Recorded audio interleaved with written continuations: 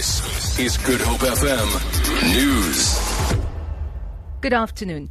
Police management says it has completed an internal investigation into suspended Western Cape Police Commissioner General Arno Lamoer.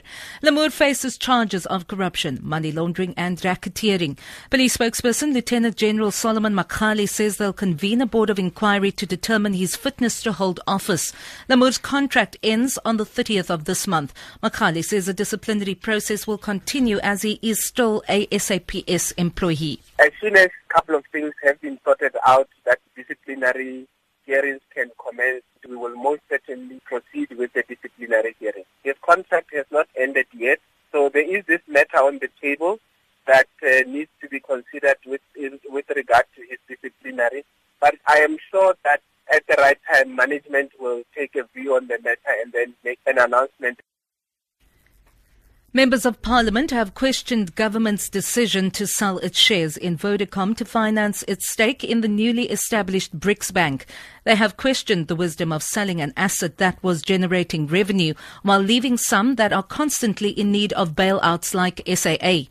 This was during a briefing on the new bank to the Appropriations Committee by the National Treasury and the Finance and Fiscal Commission. NFP MP Ahmed Sheikh Imam. What would you rather do if you have two cars? One is running perfect and the other car is giving you problems every day and you know you can't fix it? Will you go and continue spending more money, or would you rather sell that and keep the good one?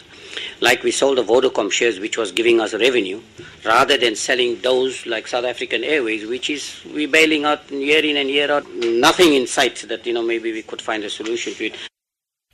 Trade Minister Rob Davies says South Africa is taking a U.S. government notice to revoke duty-free status for agricultural goods seriously, adding he's doing all in his power to allow the deal to go through. Agriculture Minister Senzeni Zokwana says he's surprised at the U.S. intention to revoke duty-free status in 60 days. President Barack Obama issued the warning last night following a drawn-out dispute over U.S. meat exports.